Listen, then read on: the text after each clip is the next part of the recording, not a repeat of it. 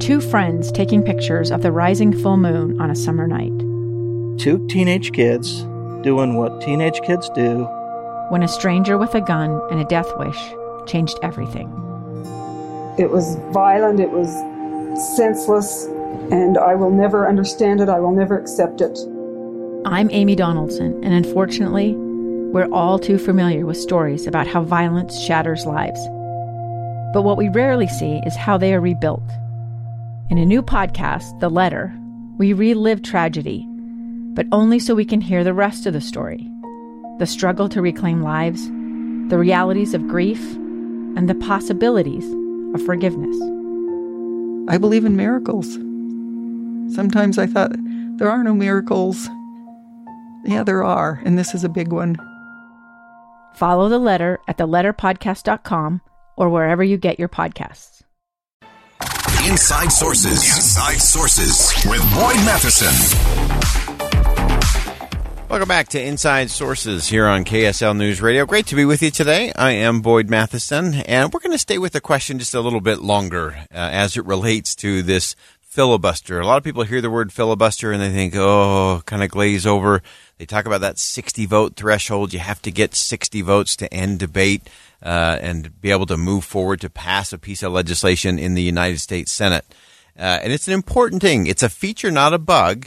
And as if you missed that last segment with our friend James Wallner, who is really the sage of the Senate, we talked about the fact that both parties have been ignoring the rules for a long time. And because of that, the Senate has become less effective. You think it would have been more productive and gotten more things done, but it's become less so. It's become far more politicized and partisan and less deliberate, less debate, less compromise, and less coming together. And so isn't it interesting that it's ignoring the rules that is actually causing the problem? James used the example of your children. When you start kind of selectively ignoring the rules when it's to your benefit, your kids understand that. And that develops this contempt for the rules.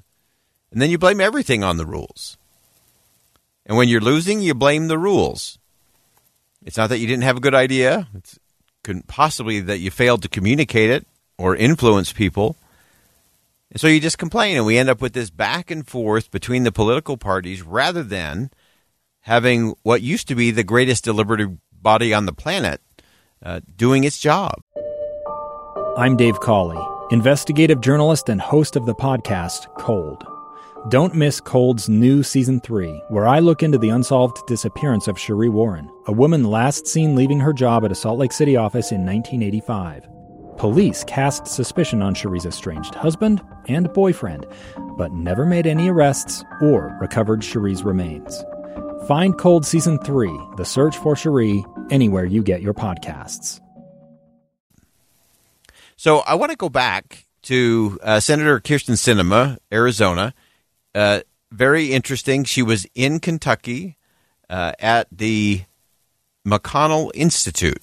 That's Mitch McConnell Institute. So you have a very interesting minority leader, Mitch McConnell, his institute, hosting Senator Sinema, Democrat from Arizona.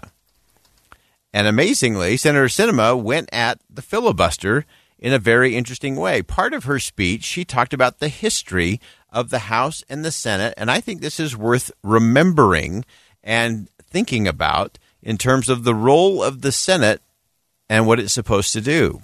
The House passes legislation that represents the passions of the moment, and that's what it was designed to do when our forefathers created the House. They wanted a body that represented the passions of Americans at the moment. But they tend to be a little bit over-eager. So when Republicans are in control, they pass a little bit of crazy legislation. And when the Democrats are in control, they pass a little bit of crazy legislation. And the job of the Senate is to cool that passion. You know, there's a saying that the House is the cup of hot tea, and the Senate is the saucer in which you cool that tea. The Senate was designed to be a place that moves slowly, to cool down those passions, to think more strategically and long-term about the legislation before us. That's an important thing to keep in perspective everyone says, oh, just majority. The House is a majority body, and so that's why it goes back and forth. And you don't need to negotiate. You don't need to compromise. You don't need to collaborate, because if you're in the majority, you're in the majority. And all you have to do is have everybody vote. And if you stick together, it goes through. The Senate, you got to get to 60. Now, as James Wallner pointed out for us in the last segment, we've sort of made this change, and he was very precise to point out that they did not change the rules. So if you still go to the rules of the Senate, even on something like a judge, a nomination for a judge, or a nomination to a position in the executive branch, the rule still says that you have to pass that 60-vote threshold. Both political parties have been ignoring that for a very, very long time. Senator Sinema is saying, hey, we need to get back to that. And she went so far as to say, not just for judges, not just for appointees to the administration, we really need to return to that as it relates to voting on bills in the United States Senate. Take a listen. It would be bad for us as Americans to think that we should always feed our short-term desires rather than thinking about the long term. So not only am I committed to the 60-vote threshold, I have an incredibly unpopular view. I actually think we should restore the 60-vote threshold for the areas in which it has been eliminated already. Not everyone likes that, because it would make it harder. It would make it harder for us to confirm judges, and it would make it harder for us to confirm executive appointments in each administration. But I believe that if we did restore it, we would actually see more of that middle ground in all parts of our governance, which is what I believe our forefathers intended. I'm going to give a full-throated endorsement to what the Democratic senator from Arizona said over the weekend.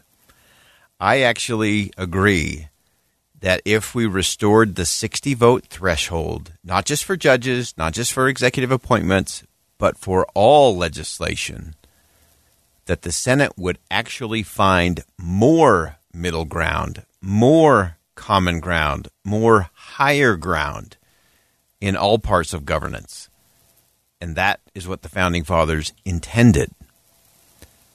James Wallner pointed out to us that one of the most productive seasons in the United States Senate history was a time of divided government with a 60-vote threshold. Why? Because they came together, they expressed their very different points of view, they hammered it out, and it wasn't that anybody was being a squish or selling out or abdicating their principles. They were finding solutions that work for the American people. And that's the job. And so I agree. I think we need to get back. Some people say, well, you can't ever get anything done if you have a 60-vote threshold. Everything will get bogged down. Everything will stop with the filibuster. If we continue to do it the way we've been doing it.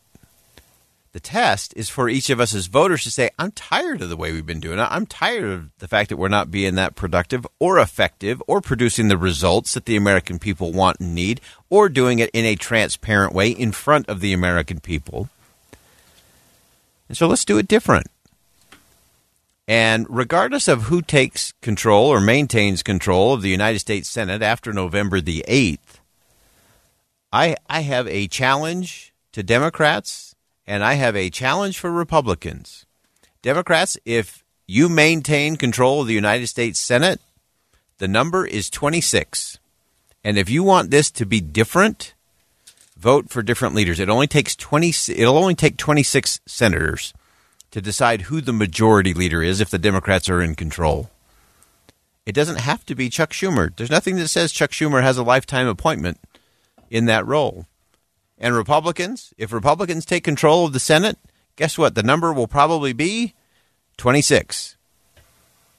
And if you're tired of the way things have continued to go under Senator Mitch McConnell, you can change that. It only takes 26.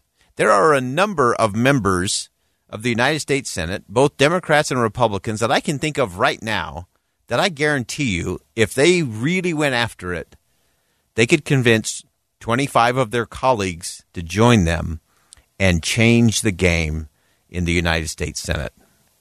I think it's completely possible.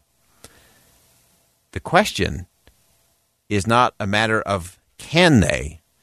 The question is a matter of will they. And the will they will be dependent on their will. Do they have the will to do it different and to do it better?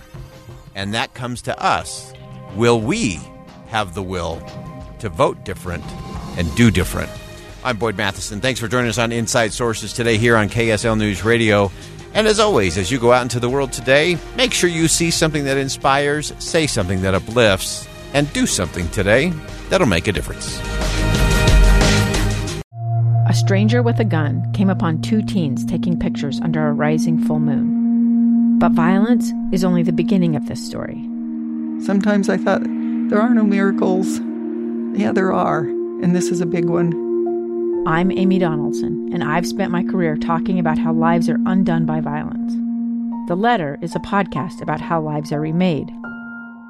Follow The Letter at theletterpodcast.com or wherever you get your podcasts.